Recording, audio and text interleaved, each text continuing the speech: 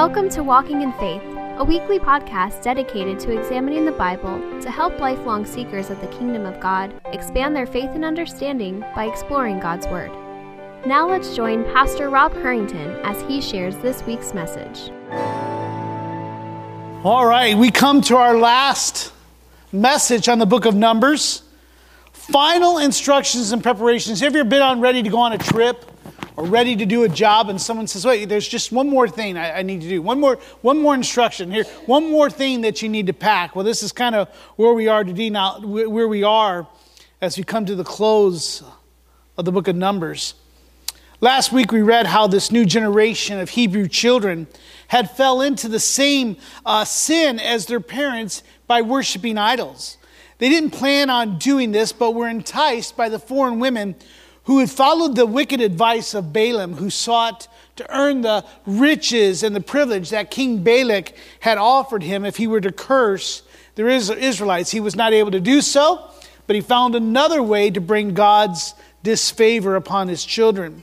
Now, in doing so, by falling into this wickedness, they received the judgment of God's wrath that we learned, as 25,000 Israelites died of a plague that day.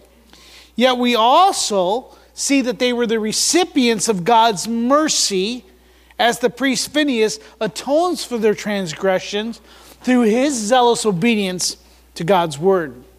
The Hebrew children, as we've been learning through this process of going through Numbers, they served as an example for our instruction today.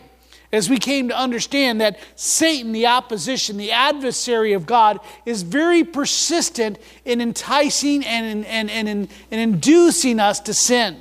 We learn that we fall into sin incrementally, step by step, very subtly. We don't take a big plunge naturally, usually. And we also learn that all sin is idolatry. All sin, whether it's lying or gossiping, or whether it's adultery or things of that nature, all of that is idolatry. It is self-worship. You're putting something above God. And the way to combat these truths and the temptation to follow the Hebrew children into sin is for you and I to recognize the power of the gospel, to change hearts, to reconcile us back to God, to enable us to follow God as obedient children.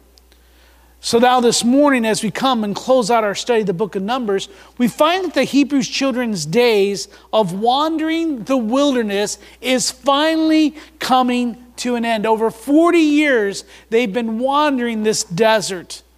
And Yahweh has charged Moses with giving them some last-minute instructions and preparations and reminders and promises as they are resting in the plains of Moab, ready for that one last push. So we're going to read today from Numbers chapter 33, verses 50. It's here on the monitor, but if you want your Bible as well, so you can mark it where we've been going through, is Numbers chapter 33. We're looking at verses 50 through 53. And the Lord spoke to Moses in the plains of Moab by the Jordan at Jericho, saying, "Speak to the people of Israel and say to them, when you pass over the Jordan and into the land of Canaan, then you shall drive out all the inhabitants of the land from before you, and destroy all their figured stones, and destroy all their metal image, and demolish all their high places." Great verbs here. Demolish, destroy, disfigure. You take all these things out, drive them. Let there be no idol worship there. In verse 53, "And you shall take possession of the land, and you shall settle in it. For I have given the land to you to possess it." Father, what a great promise. And we just thank you so much for the Hebrew children. Not for their failures, but Lord, what we can learn from them, from your word. And this here is so important for us to understand this morning. So as we close out this book, I pray that you would enliven our minds, make us awake, let our spirits commune with yours. And Father, may we learn from you what you have for us this morning. And most importantly, may we respond and commit to your word and trust you more. We thank you for this opportunity as we pray. Amen. Now, as the next generation is preparing to enter into the promised land that their parents feared, as you might recall, would eat them alive. These men and women are ready to go into the land that their parents feared that they could never conquer. Yahweh reiterates the promise that he has given Abraham and Isaac and Jacob and his children down through the generations. This is a promise of a land, of a national identity, prosperity, and the role of his mediator towards the nations. To do this, they are reminded that they are to obey his commandments to the letter. And they are not to rebel against God's word, and they're to resist the temptation to compromise. Now, if you say, boy, that sounds like the same words to you and I, you would be correct. Some of the instructions found in Numbers chapter 26 through 36 include the taking of the second census. You and I have to realize, as we're coming to chapter 26, this is a whole new generation. No one, not one man from 20 years and older that was from the first census is alive, except for Joshua and Caleb. They give them the laws to live by while they're in the land. We see that Joshua is commissioned to succeed Moses. As you know, Moses will die soon. He will not be able to enter into the land. We see a calendar of the public sacrifices that they are to observe.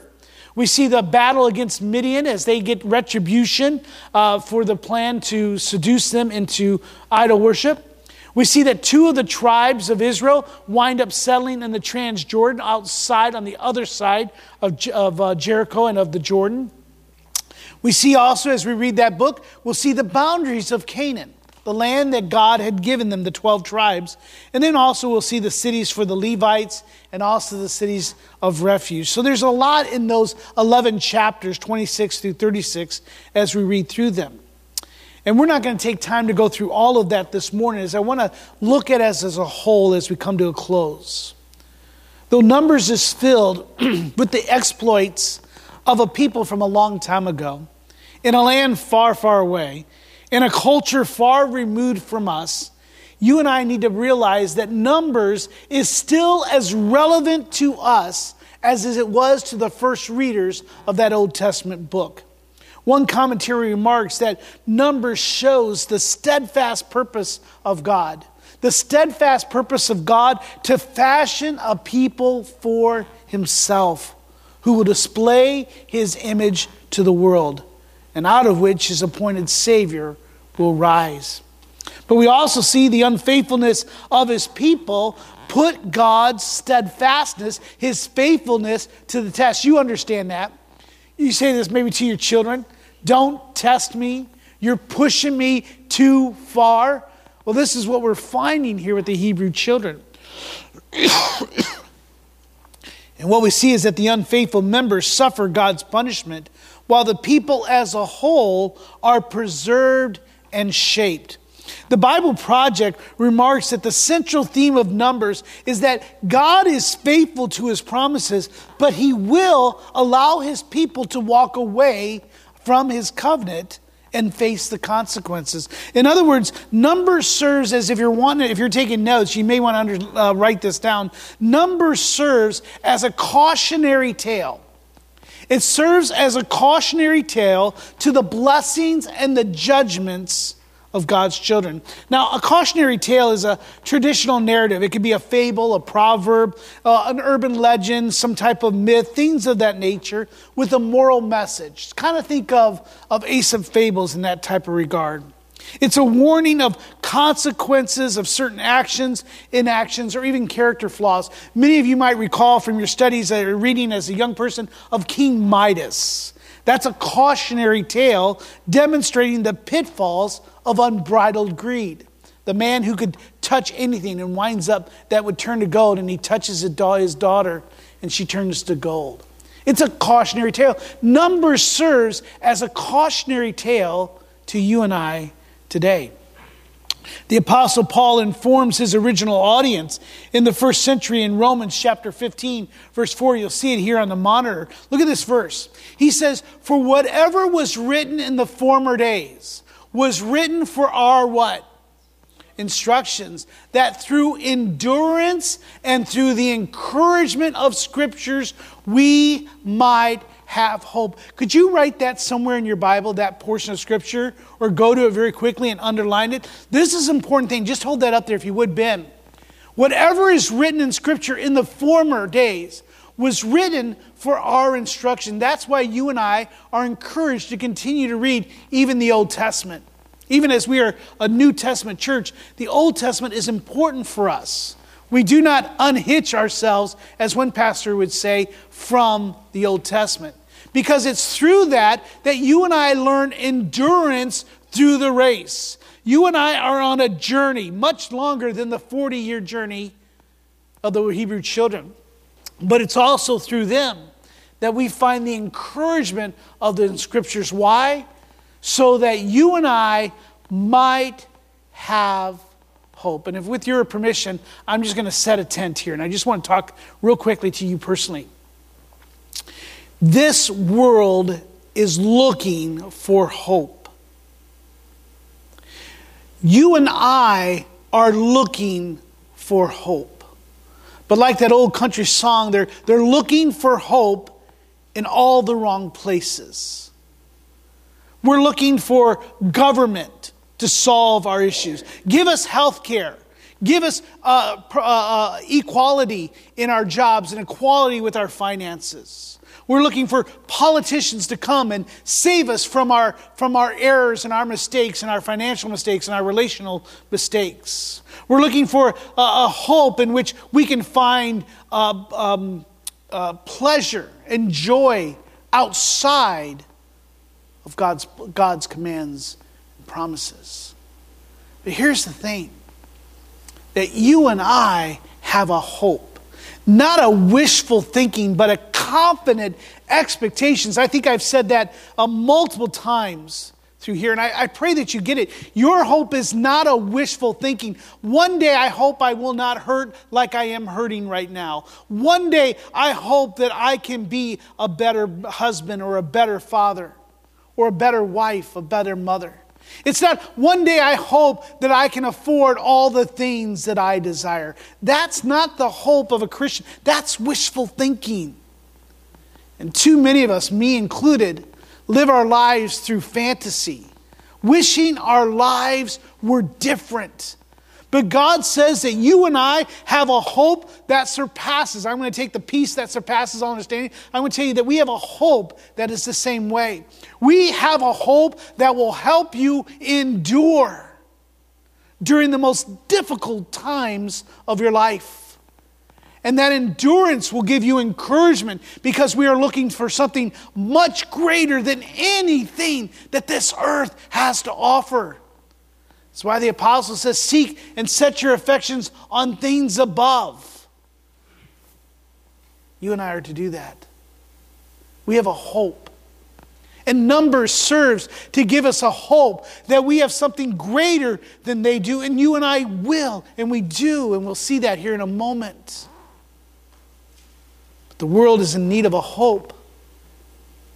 And they need to understand that God is a steadfast God, and He proves it and He shows it. But it also serves as a cautionary tale that there are blessings, yes, in the Christian life, but there is also a judgment, not condemnation.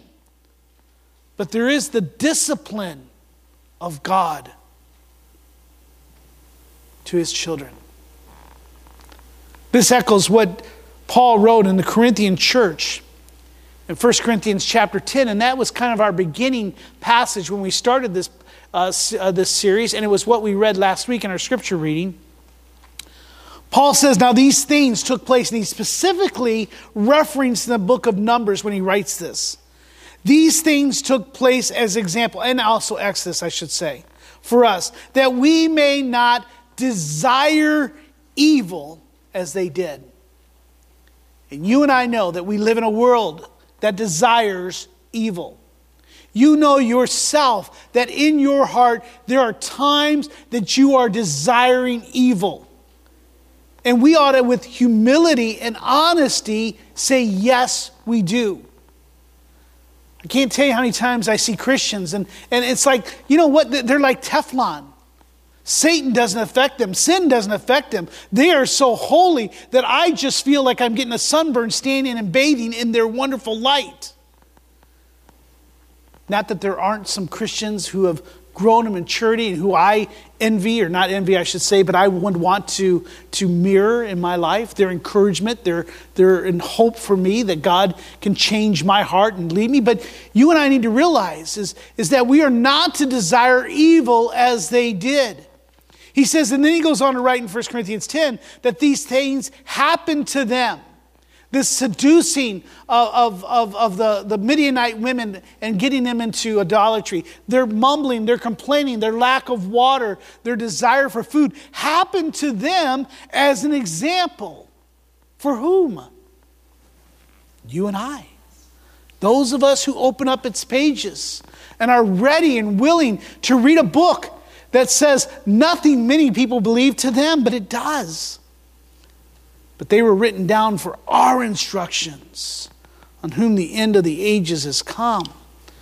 So with it, I'd like to share with you 3 things that you and I need to learn from the past, that we can learn from the book of Numbers. There's going to be here on the screen if you're taking notes. The first one is that though all may participate, not all may finish. Though all may participate in the journey, not all are going to finish and finish well.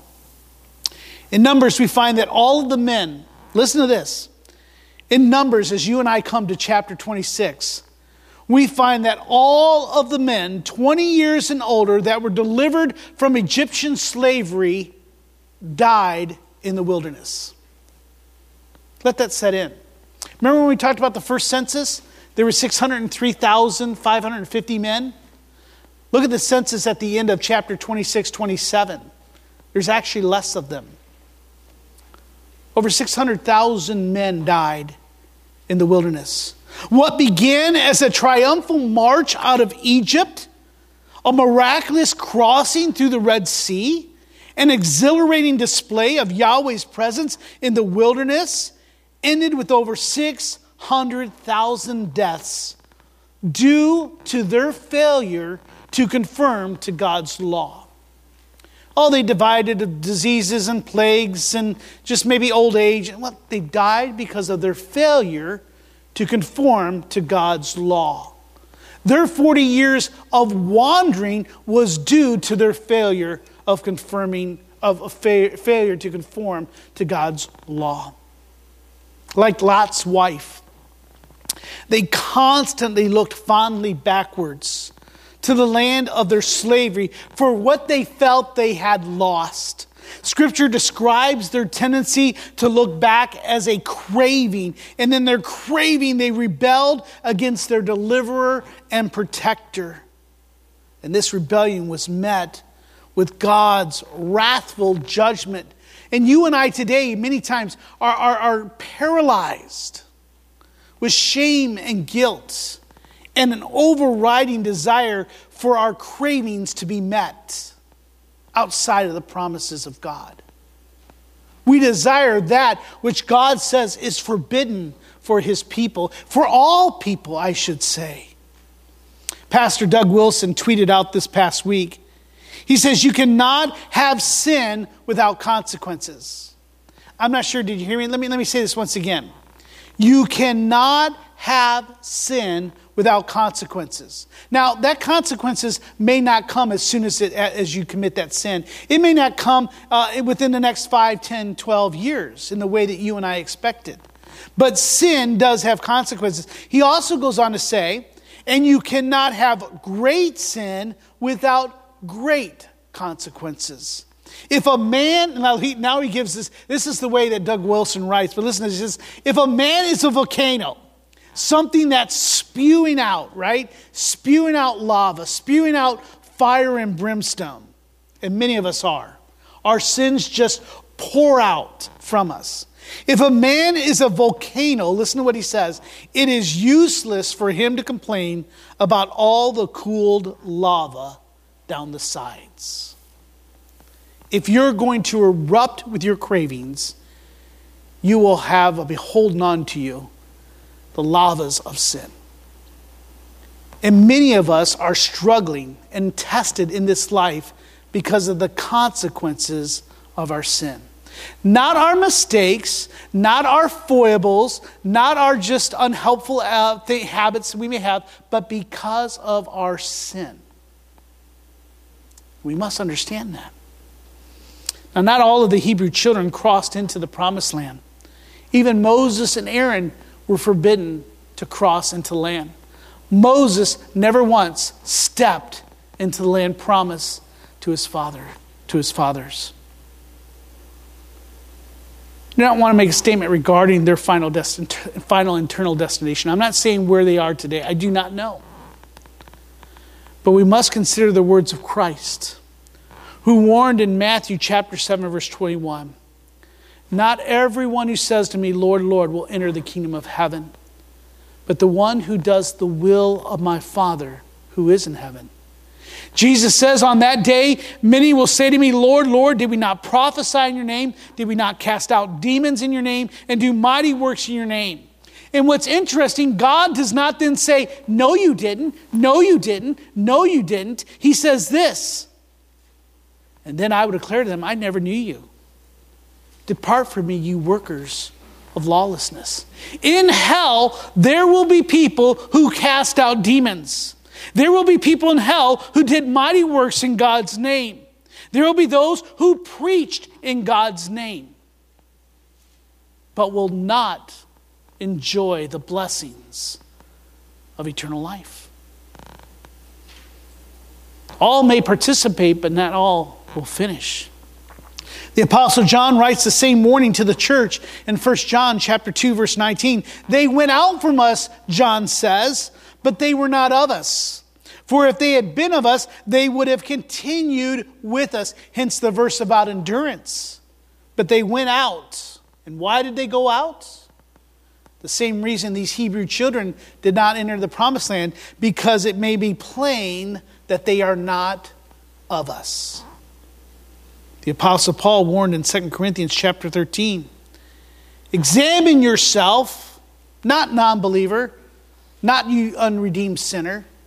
But he's writing this to the church and to the Christians, to the believers, to the pastors, the teachers, the deacons, the elders. He says this, "Examine yourself." Why? To see whether or not you are in the faith. Test yourselves. Or do you not realize this about yourself, that Jesus Christ is in you? Are you aware of that? Unless indeed you fail to make the test. All may participate. There's people here in this church that may be members, they may be teachers, and they're participating in the life of Christ and in the work of Christ, but yet they may fail to enter into the eternal gates and the heaven's gates. You and I must realize that.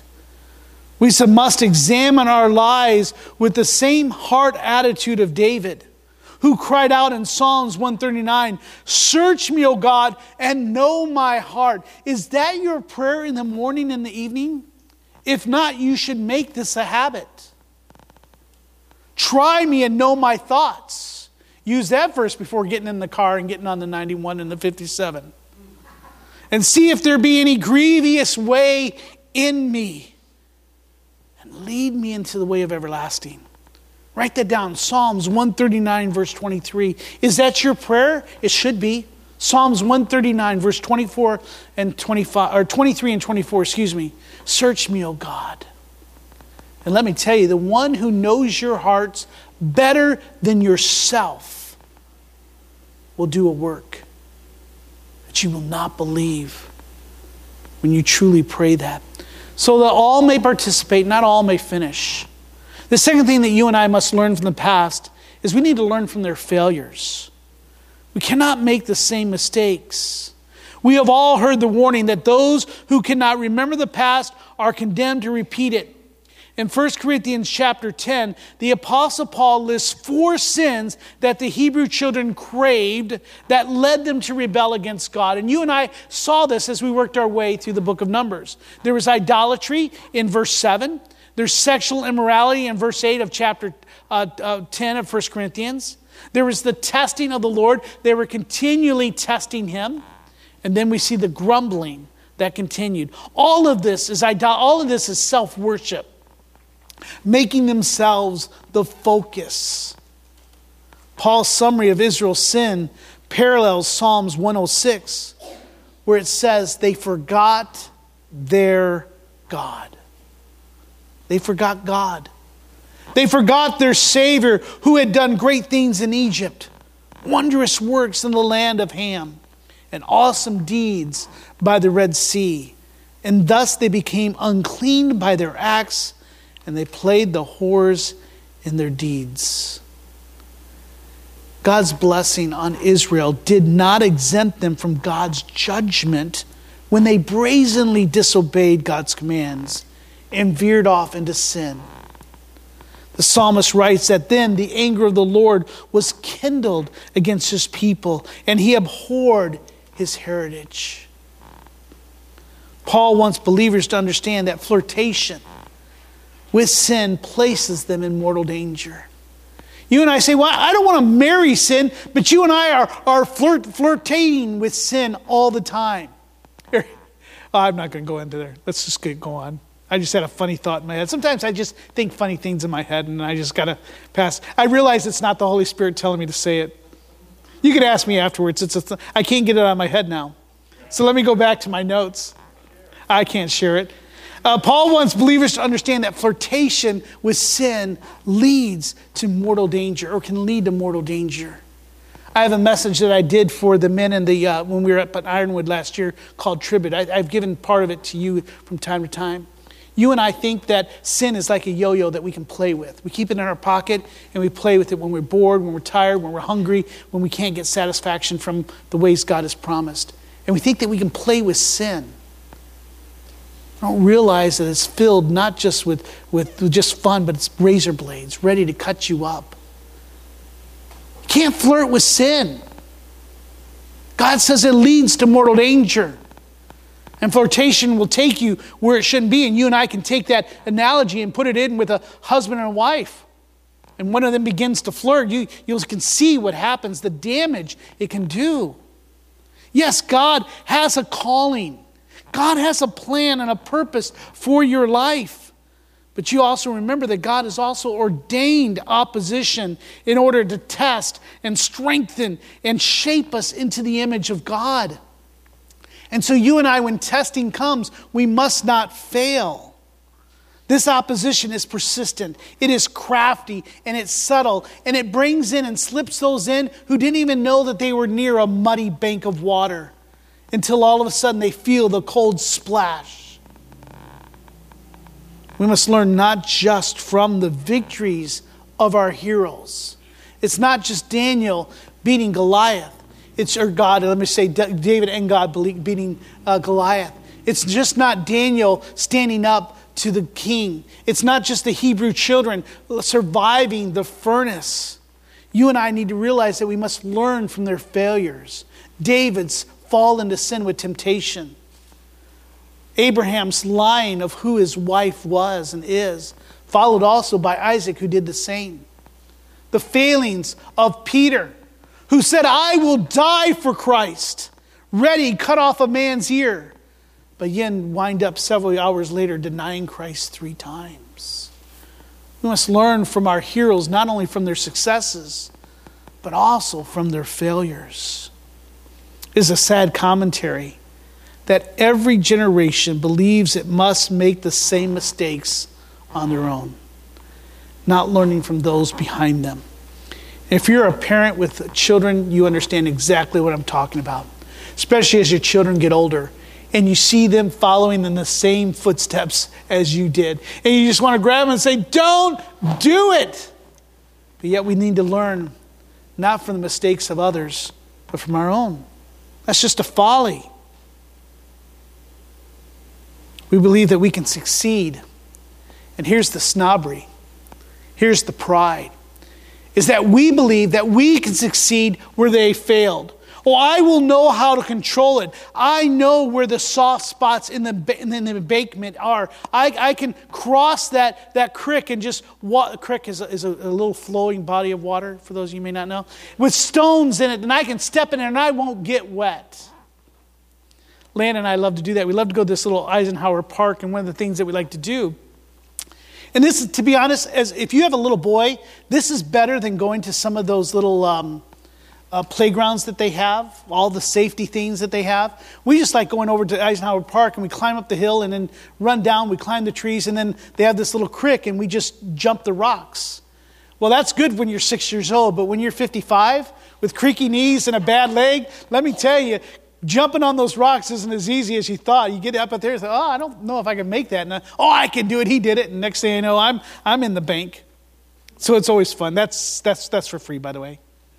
We think they concede where they failed, only to find ourselves once again enslaved to a sin that we thought that we had under control or that we could control. We've got to learn from their failures. That's what Numbers does for you and I. The whole Old Testament, but Numbers in particular, as we're looking at that in our series. Number 3, both blessings and testings come from God. Both blessings and testings come from God.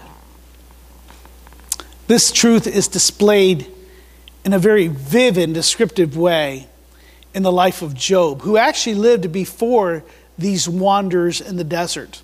Job lived about the time of Abraham. Many of you know the story of Job, so I won't belabor it, but he's the one who lost all of his worldly goods and his family in one fell swoop, one short day, moment by moment. But even in his misery, he had the presence of mind and the humbleness of his heart to remark in Job chapter 1, verse 21, the Lord gave and the Lord has taken away. Can you join me? Blessed be the name of the Lord. And all of this, Job did not sin or charge God with wrong. I don't know where you are today in your life. But as we read the book of Numbers, we see that these Hebrew children do nothing but grumbling and complaining against God's planning, call, and purpose for their lives. And so often you and I do the same thing. In our scripture reading earlier in Deuteronomy chapter 8, Moses teaches the people that you shall remember the whole way that the Lord your God has led you these 40 years in the wilderness. And why has he led them for 40 years in the wilderness? It says here that he might humble you. Now that's interesting. God has to humble a group of slaves. I mean, how much more do you think that they could be humbled? But you and I understand it doesn't matter where we come in life. All of us are prideful. Whether I'm one of the 1% or one of the ones that are not getting anything. We all are prideful. You hear it in the political speech. There should not be any billionaires. Give it to me. I deserve it. Maybe that's not fair politically speaking. Let's just go on. He had to humble these men and these women. And it shows that they had to because they complained. They murmured against God. All that he done and it was doing for them. They continue to complain. He says, why did he do this? So that he may humble you, testing to know. Listen to this. This is why God brings testing in your life. To test what is in your heart. So let me ask, in your suffering today, in your testing, in your pain this morning, what is coming out of your heart? I cannot believe that this is a message that's only 5 pages long and I may not finish. You and I have to understand that God brings testing to see what was in our hearts. Whether or not you would keep his commandments or not, and of course, they failed. The past was recorded with a view to the future. The past, Numbers, the journeys of the Hebrew children was recorded with a view to the future. So that you and I may look on them and learn.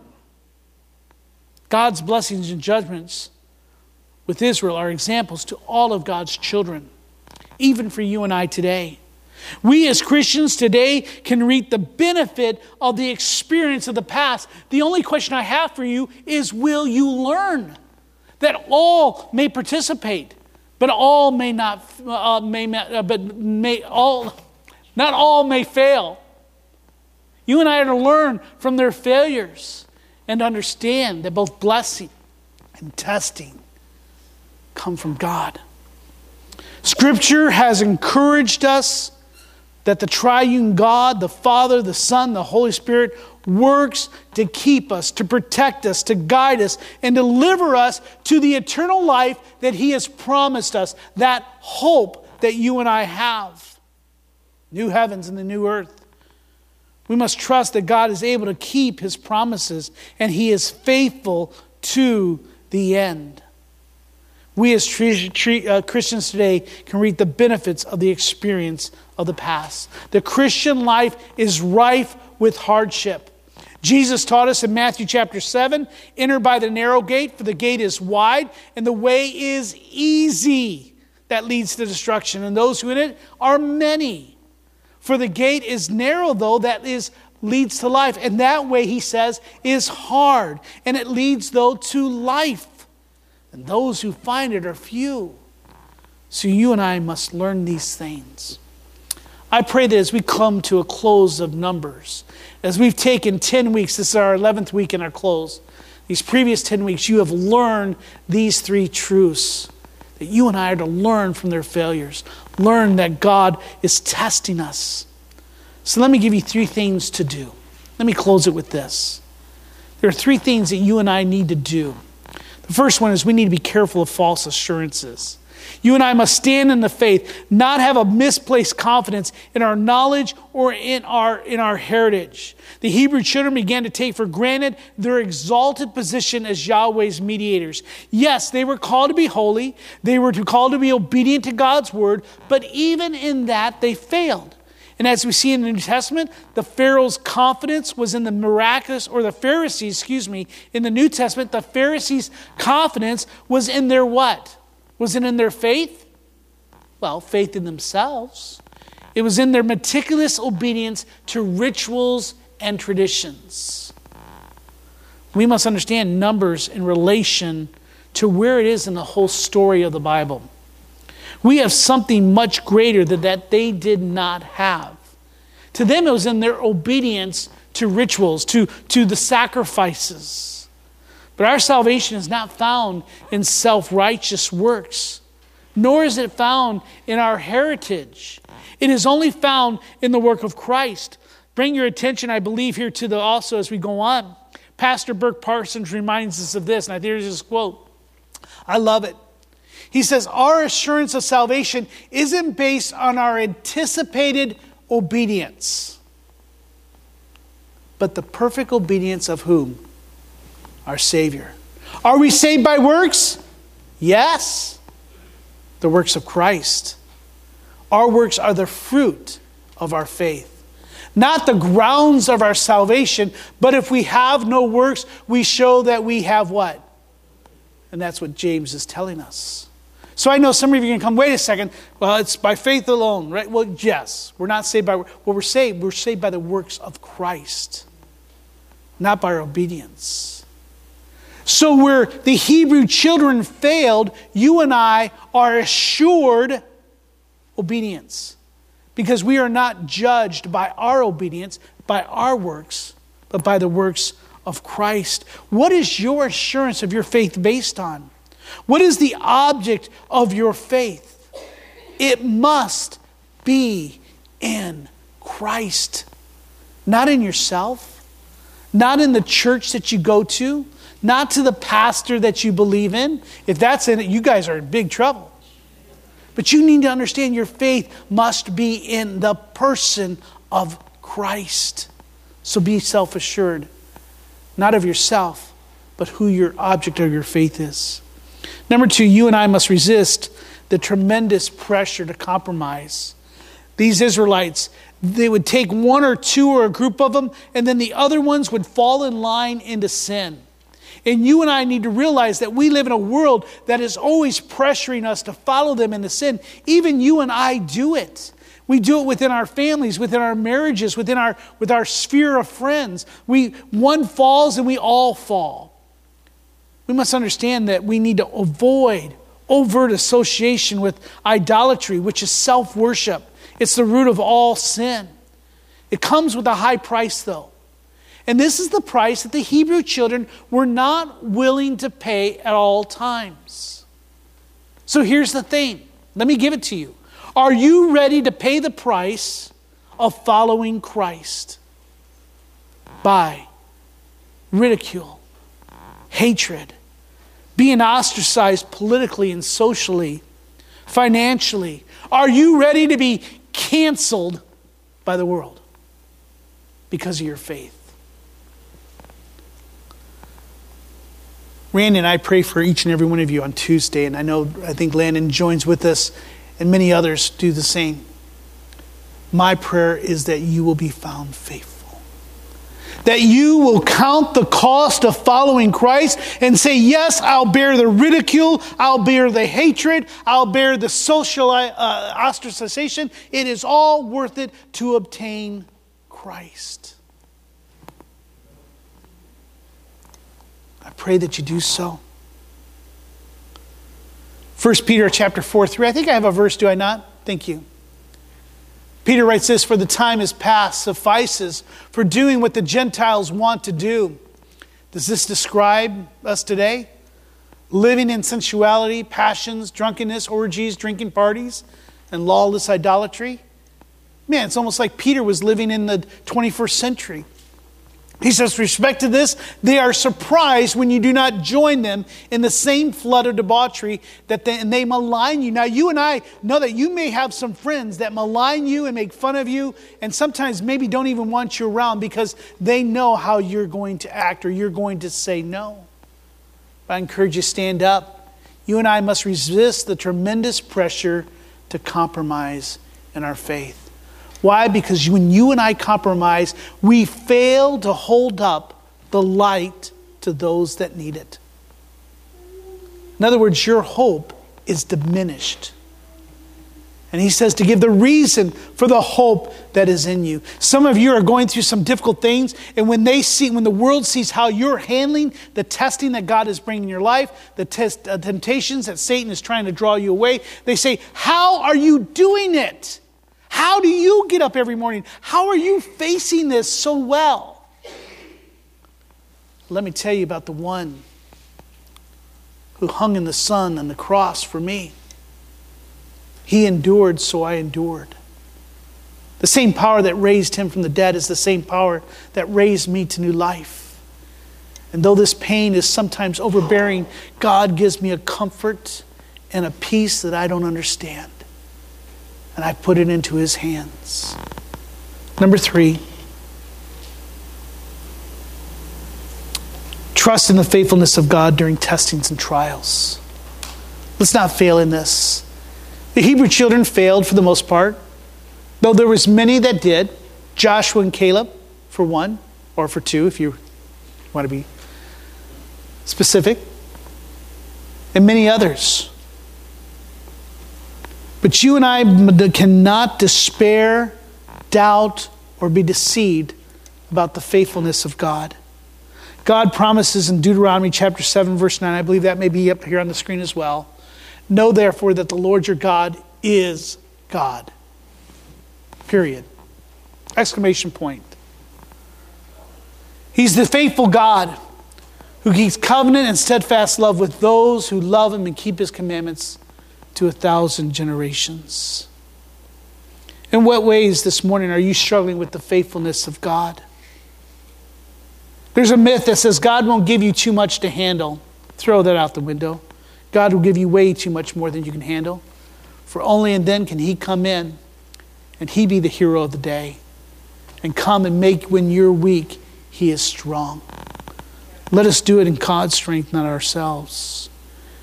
He's driving you to himself. He's shaping you. He's directing you. He's trying to help you see, hey, I'm right here in those testings, in those sufferings. I'm here. And let me tell you, if all you see at this moment is a dark space, if you see a little bit of light, but the darkness is overtaking that, direct your heart to God. Go to a Christian brother and sister, grab them by the hand and say, pray for me. I'm despairing. The testing is overwhelming.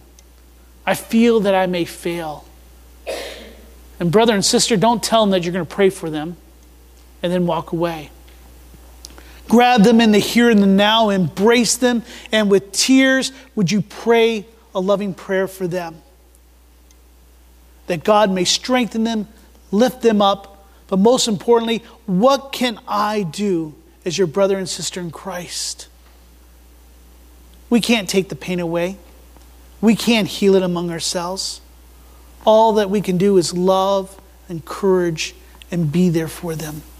Praying that when the testing is done, that they will stay strong in the ashes like a phoenix, ready to comfort those who find themselves in the same testing. I'd like to close with this from James chapter 1. Would you read this out loud with me? Let's just do that. We don't do that very often. It's from James chapter 1, verse 12. Ready? Blessed is the man who remains steadfast under trial. For when he has stood the test, he will receive the crown of life, which God has promised to those who love him. Do you love him this morning? Let's enter into that promised land, that new heavens and the new earth, that God may be glorified and for our good. With every head bowed and every eye closed, I'm going to ask the worship team to come on up. I want you to take a moment to pause and consider what was spoken and taught during this whole study in Numbers. Then I'm going to ask you to pray, God, search me. In what way are you talking to me? Is there a way in which I'm not trusting you? Is there a way in which I'm not learning from the mistakes? Is there some way in which I'm in danger of compromising? Is my assurance of salvation based on someone or something that is different than you? If so, I pray that you do this last thing that we call is to respond. Respond to the Holy Spirit's work as He's working in your hearts today. Maybe it's grumbling and complaining. Maybe it is an idolatrous situation. Maybe it is craving for that which is not. Maybe the testings of God right now seem so overbearing that you do not feel that you can take another step. Would you come to the cross? Would you come to the gospel? The one who says, I will heal all your diseases. I will heal all your pain. And the hope that one day He will wipe all tears from our eyes and that He will make all things new. Let us come before God, who is the greatest in all the world and all the universe, that we may learn the steadfastness and the faithfulness of our almighty Creator, and to whom you and I are able to call Abba, Father. Father, I pray that you would work now. Do not let one heart walk out this door without some type of life transformation. I pray that you would grab a hold of the hearts and souls of these people, that they may come to know you. If there's any here that do not know you as Savior, Lord, that any who may not make it through the narrow way, I pray that you would open their hearts to your truth this morning, bring them into a loving relationship with you. For any Christian that is struggling, that is playing with sin, that is compromising or is in danger of doing so, Lord, I pray that you would just give them a heart attack in such a way that just changes their mind. Not a physical heart attack, I should say, but one in which their heart is made new with the love of God that shows itself in worship, that flows in loving obedience to your word. And then, Father, if there's any here that are bending under the weight of your testing, of your shaping and your testing of their hearts, may their hearts be proven true. May they be strengthened. And Lord, you would give them the comfort that they may comfort others. For your glory, for our good. We all pray this in Christ's name. God's people said, Amen. Amen. God is good, is He not? Hey, big announcement here as we close up into our hour here is next week. We're ending Numbers next week. I didn't get a chance to really promote it as much as I normally like to when we have a new series, but we are going to be starting this, the Gospel of Luke. So we are gear in for a 3.5, 4-year journey as we work bit by bit through God's Word that's found in Luke's Gospel. It's so often, I don't know if we're going to make it at the Christmas time and the Christmas story right on, but we're going to go through Luke, and I'm excited about that. With that, so be with us here next week. I know that's coming at the end of a holiday, so I know you're going to be fat and lazy and bemoaning whatever football games that you lost or won at. I want to encourage you to be here as we start this all-important study in the Gospel of Luke. It's a great book. We're going to be challenging. I have a gift for everyone here next week, so make sure you're here to get that gift, all right? Let's stand if you would. Let's close. What's our song, Brandon? My one comfort. Oh, my one comfort, both in life and death, is that what? I am not alone. Join with us as we close out in that song. By the way, happy Thanksgiving. God bless you. We hope you have enjoyed this week's message. We encourage you to share it with others. If you have any questions or comments, please email us at info@orangevilla.org. Be sure and join us for next week's message by subscribing to this podcast. To learn more about our ministry, submit prayer requests, or to find ways you can help share the gospel, visit us online at orangevilla.org. Till next time, we hope the grace and peace of God's love be ever present in your life.